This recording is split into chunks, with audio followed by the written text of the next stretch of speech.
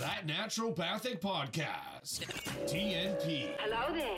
Hi, and thanks for joining us. I'm Dr. Michelle Pobega, naturopathic doctor. And I'm Dr. David Miller, ND, and we hear your frustrations. This show is for you. This show is for you if you're feeling like your current healthcare strategy is not getting to the root cause or the underlying reasons for your health. This show is for you if you've been told that you're fine, but you definitely don't feel very well. This show is for you if you're walking out of your doctor's office with 1, 2, 3, 4, or even 5 medications without any mention of diet, lifestyle, or a long-term game plan. This show is for you if you've got several specialists taking care of you, but no one is really putting all the pieces together. This show is for you if you believe that health should be part of healthcare. These problems have solutions. We know it. Our patients know it. And we want you to know it. Naturopathic medicine is the solution that you should know about. Hey everyone, Dr. Dave here. As you probably know, this podcast is all about getting the word out there that naturopathic medicine has got some serious game. Educating and inspiring our listeners to work towards and achieve better health is what it's all about. But just like it takes energy and effort to invest in and strive towards greater health, it takes energy, effort, and financial support to do all the podcast things necessary to keep this message coming at you. So please afford me a moment to share our gratitude and give a real, heartfelt thank you to our show sponsor, Cytomatrix Canada. Their patient-focused vision of improving health outcomes with the use of high-quality, naturopathic doctor-designed supplements is 100% in alignment with what we're trying to do here at the podcast. Their enthusiasm for supporting what we're trying to do for you, the listener, encourages us to keep producing content that will inform and inspire. Thanks again to our sponsor, Cytomatrix Canada. Okay, welcome to another episode of That Naturopathic Podcast. It's a solo clinical bite episode with me, Dr. Dave.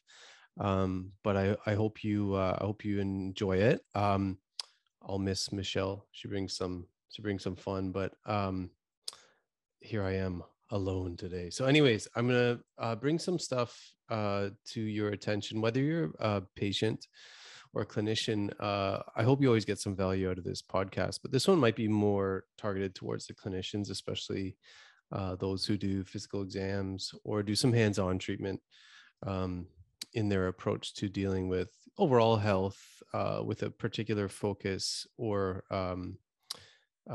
strategy being through the gut.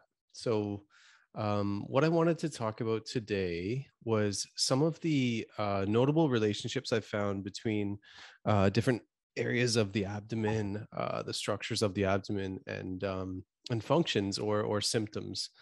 And how those symptoms can sort of guide your treatment or maybe guide your assessment. So I'm putting together some notes just to do a course to share with people.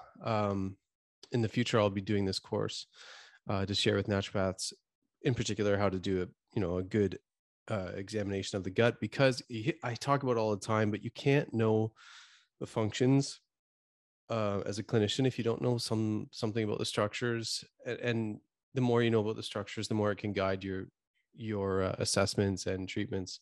I say it all the time. I don't use that many different kinds of interventions now because when you use a hands-on approach, which allows you to assess the structures that are responsible for these functions, it's a whole new world, and it clarifies things, makes things way simpler. So yeah, I guess that's directed more towards the naturopathic practitioners, but you deserve it. Thanks for listening. So I want to talk about a few of them, a few of the structures that I've noticed the most types of correlations with include the stomach and probably the stomach primarily, and a couple things with the cecum, the colon, and let's say maybe just like epigastric sensitivity, like just when you touch someone in the area between the xiphoid and the umbilicus, and it's just really, really sensitive.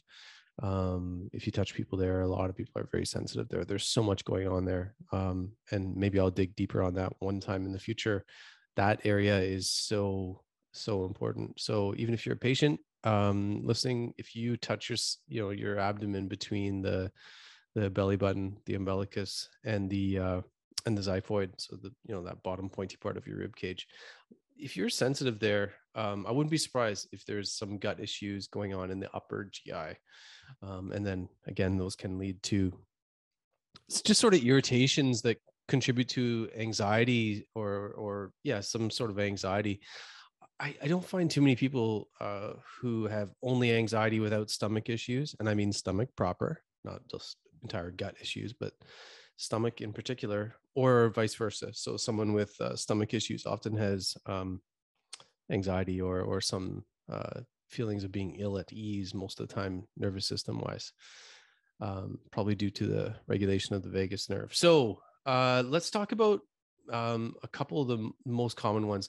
One I want to talk about is the relationship between the stomach and the transverse colon, and I'm assuming it's a transverse colon based on what I've done with my hands-on approach. But basically, I'm talking about the gastrocolic reflex. Gastro means stomach, colic means colon, reflex. So, you know, you don't have to think about it. When you eat something, your colon starts to move, which makes sense, right? You've got new food coming in the uppermost part of the linear system of the digestive tract, which means to the bottom part of the system, hey, you can start to move the stool along, right? So it's a very logical sort of reflex. That's why a lot of time when people eat something within half an hour or maybe less in some cases, they have to have a poop right after, and that's your gastrocolic reflex. So it's a normal physiological thing, and I think if you just think about it, it makes sense. Got more food coming in, so let's move along the poop and sort of, you know, repeat that sort of logical aspect of the linear relationship there, right? So what can happen though is that people who have really sensitive stomachs, they have this crazy sort of sensitivity, or I would just say like a really, really hyperactive response in terms of the gastrocolic reflex. So they'll be the people who have, you know, like 1 or 2 drinks of coffee and they're on the toilet and it's loose and it's like urgent. So I would say that's just a sign that the sort of microstructures, the cells, the tissues that line the inside of the stomach, maybe the nerves are a little bit more sensitized. Those visceral nerves get sensitized right after infection and inflammation, so they could be extra sensitized. Just another reason to have a demulcent, to have something like slippery elm, deglycerinated licorice, marshmallow root, maybe aloe vera. Don't use it as much, but just that hyperreflexive gastrocolic reflex is just another sign that possibly you need to up your demulcent game. And I've talked about demulcents a lot, so check back on old episodes or look them up yourself. They're beautiful things.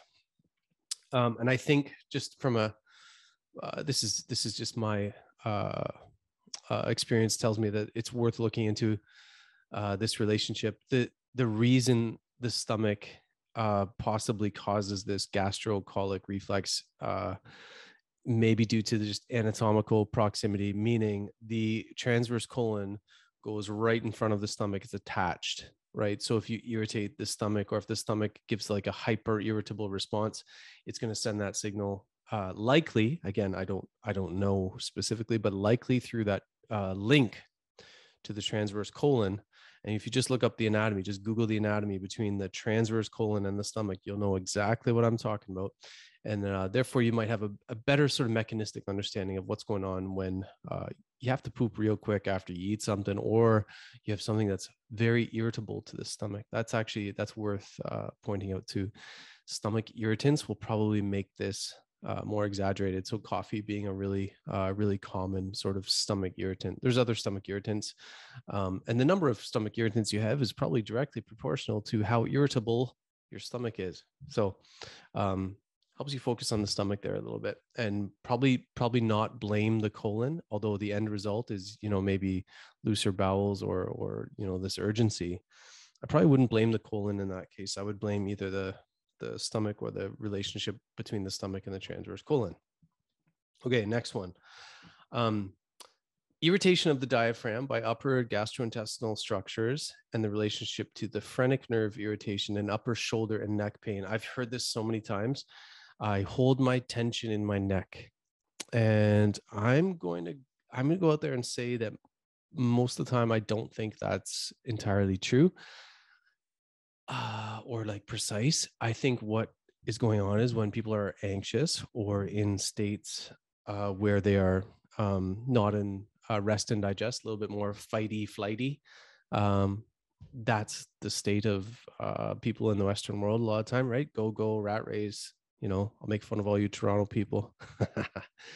But yeah, like we live in a state of sympathetic overdrive a lot of the time. So people will say then, oh, I'm so I hold it in my neck. Well, I guess you feel the symptom in your neck, but let me go through a possible, again, mechanistic or anatomical sort of understanding of what is probably going on there, and give a shout out to the yogis while I do so. It's possible that the irritation of the diaphragm, or just like improper breathing, so improper expansion and contraction of the diaphragm due to living in that state of fight or flight, sends sensory information through the phrenic nerve. Because remember, the phrenic nerve, any PHR usually means something to do with diaphragm. So like diaphragm, phrenic nerve, which originates from C345 in the neck, sends that signal back up to C345. And guess what? C345 also, innervates the neck and the shoulders.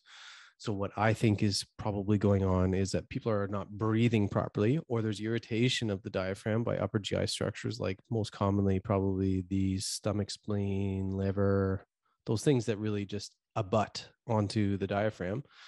Or maybe something like a hiatal hernia, where there is an actual compromise in the structure of the diaphragm in its relationship to the stomach, where the stomach's sort of sliding through and irritating it, right? Because there's sensory information coming from the diaphragm. And then that leads you to sort of hold tension in your neck. So you can go, and I used to treat this a lot before I knew this relationship. Treat the neck with some acupuncture to the traps, levator scap. Maybe you go to the chiro every couple of weeks. Maybe you do all your physio exercises and all that, and it doesn't get better. Well, that's because the root cause may be quite often coming from mechanical irritation of the diaphragm, and then that transmission to the phrenic nerve, C345, boom, into the neck and shoulders. Cool. Okay. Another one that's really important, I think, and again, I've had this sort of progressively deeper understanding of mid-thoracic pain and its relationship to the stomach and the structures of the upper GI tract. So it doesn't have to be the stomach, but I would say at least the upper GI tract. If you look at some of the neurology, you'll see why this sort of visceral pain can manifest in those areas. And I don't want to nerd out too much, but you'll see that mid-thoracic pain is related to sensory info from the stomach. And it's this kind of like visceral pain is this kind of deep, kind of like, it's got an emotional component to it almost, because it's like gnawing, and it just feels extra, I don't know, annoying. Whereas, if you have carpal tunnel or something like some sort of like musculoskeletal issue, it's there, and you say, oh yeah, it's there, but it doesn't drive you crazy. And also it's very hard to sort of locate where it's at with this visceral manipulate or visceral sensory aspect, where it's more like, I say, it's like AM radio. It's not a really clear signal. It's kind of, oh, it's over here. It's over here. No, if I press there, it feels better. No, I press there, it feels better. And if it's between the shoulder blades and it's that type of thing going on, then you really have to think about the stomach esophagus complex, perhaps other aspects of the upper GI, pancreas, and duodenum, whatever you want to call it. But I'd really be thinking about the stomach and esophagus and its relationship to mid-thoracic pain that doesn't get better with good physio, chiro, RMT, whatever you see.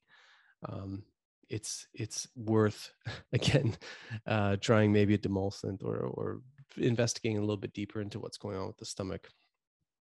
I touched on it earlier, but just that epigastric sensitivity and the vagus nerve and anxiety symptoms, there's just a real link there. And I've talked about it previously, and I do want to go a little bit deeper into detail with this, but touch that epigastric part. Epi means above, gastric means stomach, so that area above the stomach, so that's above sort of where the belly button is and underneath the xiphoid.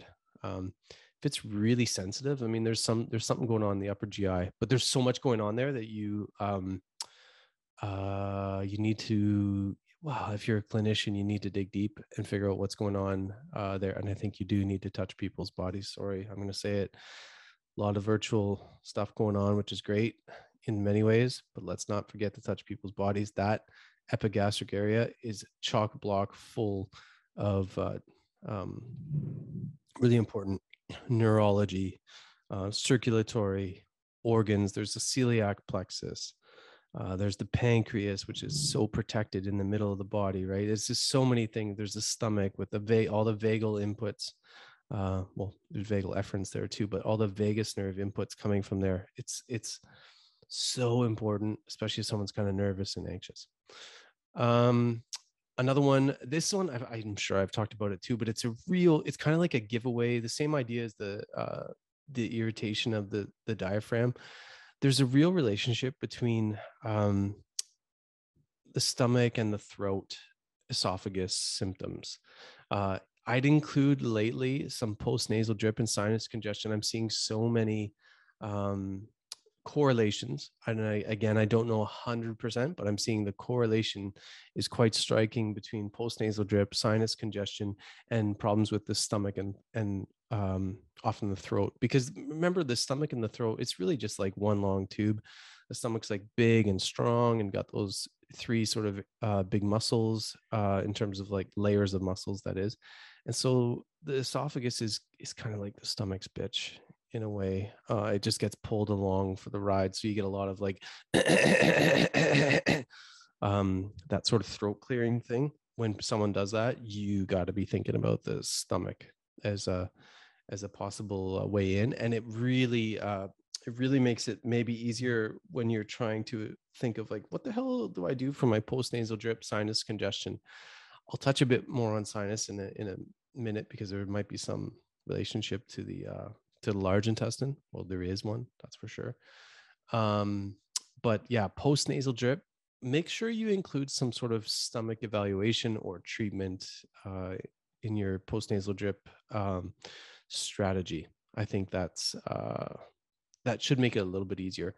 And remember, like the stomach it's the border. It's kind of like the border guards for your immune system of the whole gastrointestinal tract. Like it's got an important job.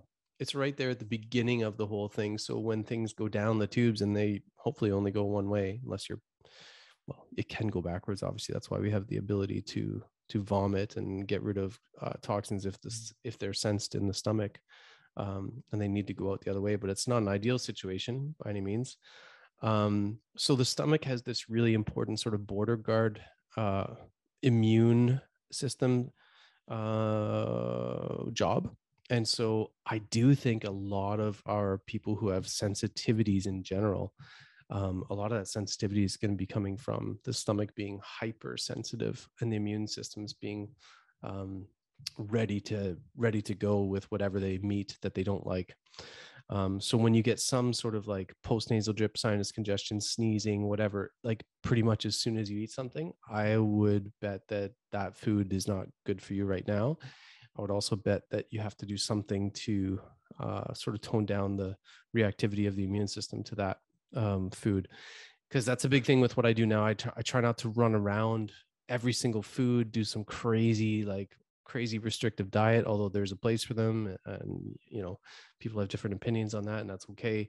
I think there's a place for them, but I think it's better to try and build up the resilience of the organs and the functions and the tissues and their functions, so that you can tolerate a little bit greater diversity of foods.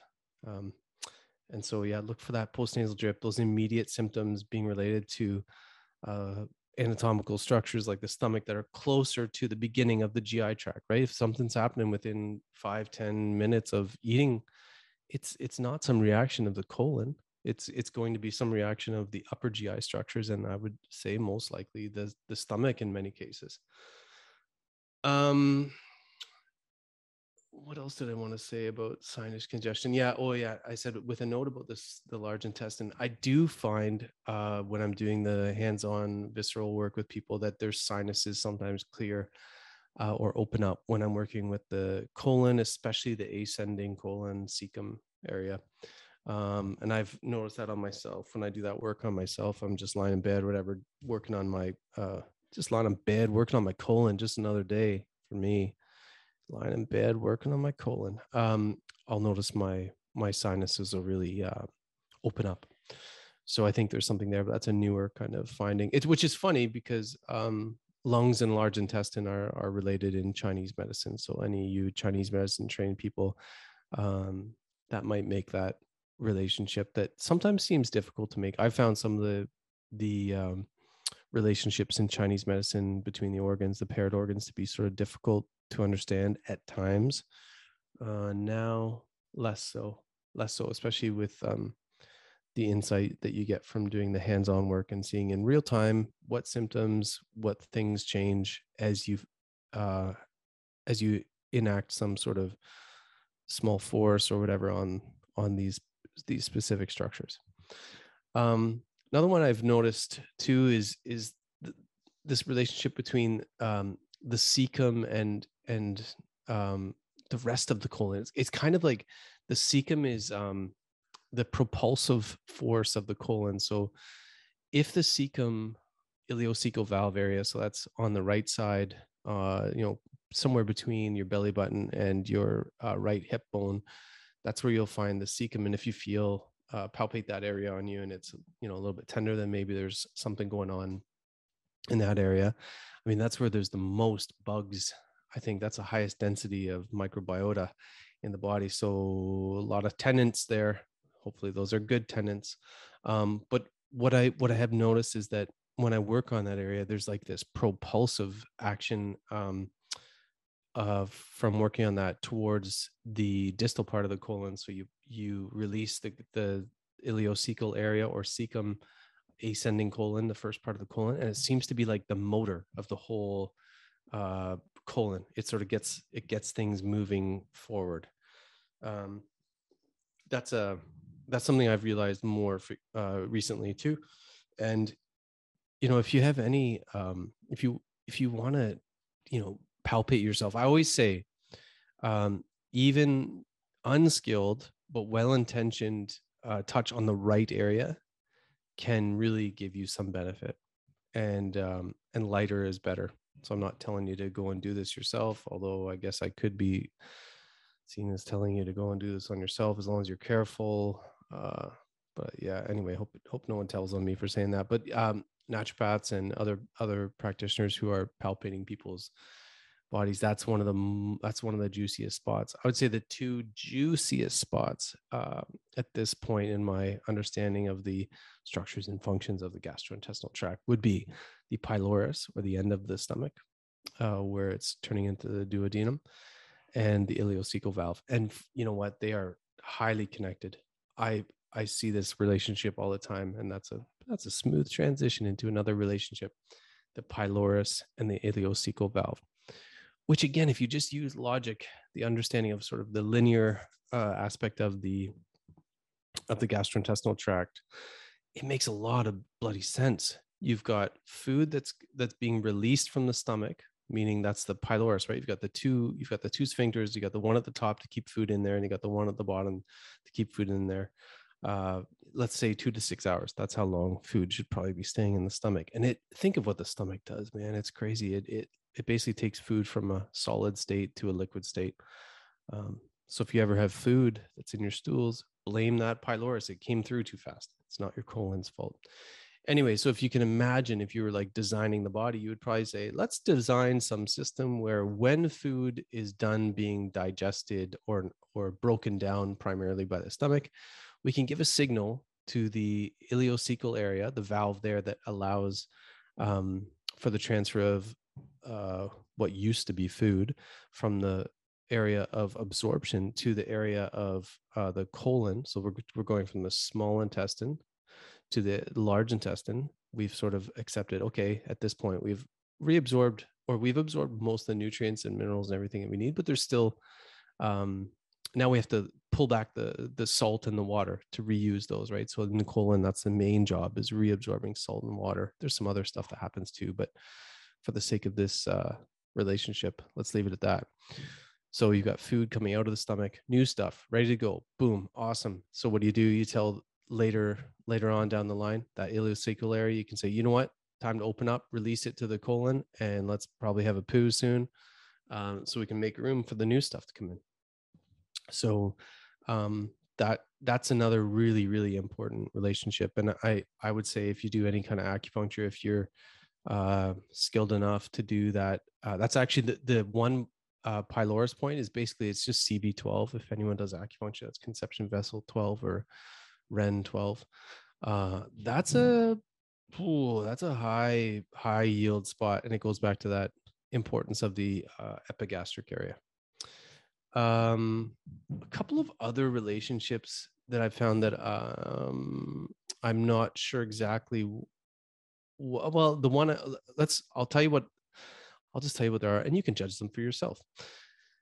There is a definite relationship, and I did not learn this from the Baral Institute. They don't talk about this relationship, but what I noticed was, when I did any kind of visceral manipulations or mobilizations of the small intestine, or the root of the small intestine, probably more specifically, it really changed a lot of women's periods. So their menses, not the duration of the period, but the menses themselves were actually usually less painful, maybe a little bit more flow, and probably a little bit shorter. If they were longer, they, say they were like a 5 or 6 day menses, it would now be like a 3 or a 4.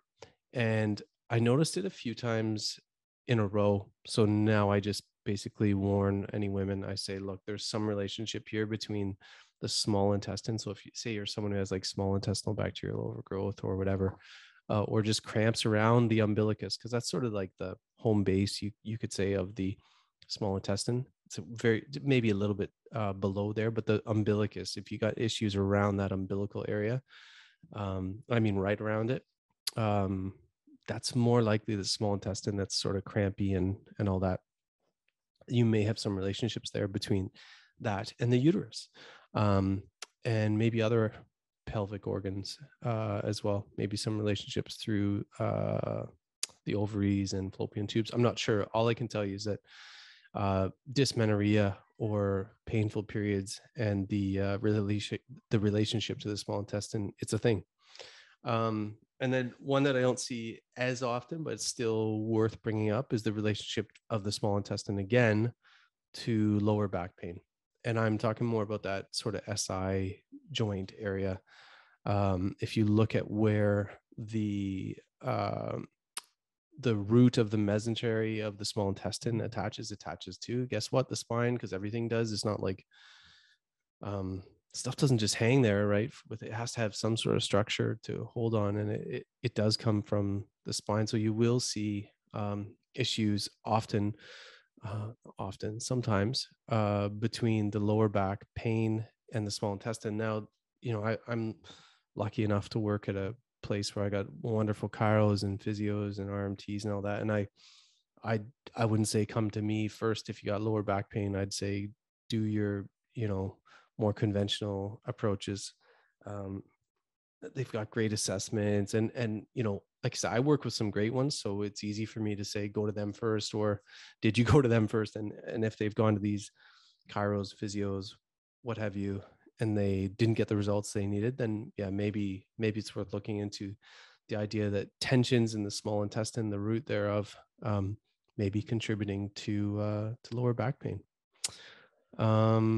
And that's some of the more notable relationships I've found. It obviously means a lot more when you touch the body and you have clinical experience or personal experience. If you're a patient, don't hesitate to palpate your own abdomen a little bit, really, really lightly, and find out if there's some areas that are more sensitive. Even if you can break it down to like the left or the right, or the right upper quadrant, the lower left quadrant, it might be helpful in terms of figuring out what's going on for yourself if you're a patient, but also for you naturopaths. Those areas of the body and the symptoms that go with them. I hope those relationships are helpful for you going forward and giving the best care to your patients, or if you're a patient, finding the best care that you need. Okay. Thank you all for listening to another Clinical Bite. I have Michelle again next week, so talk to you then. Okay, bye-bye. That Naturopathic Podcast. TNP. Hello there.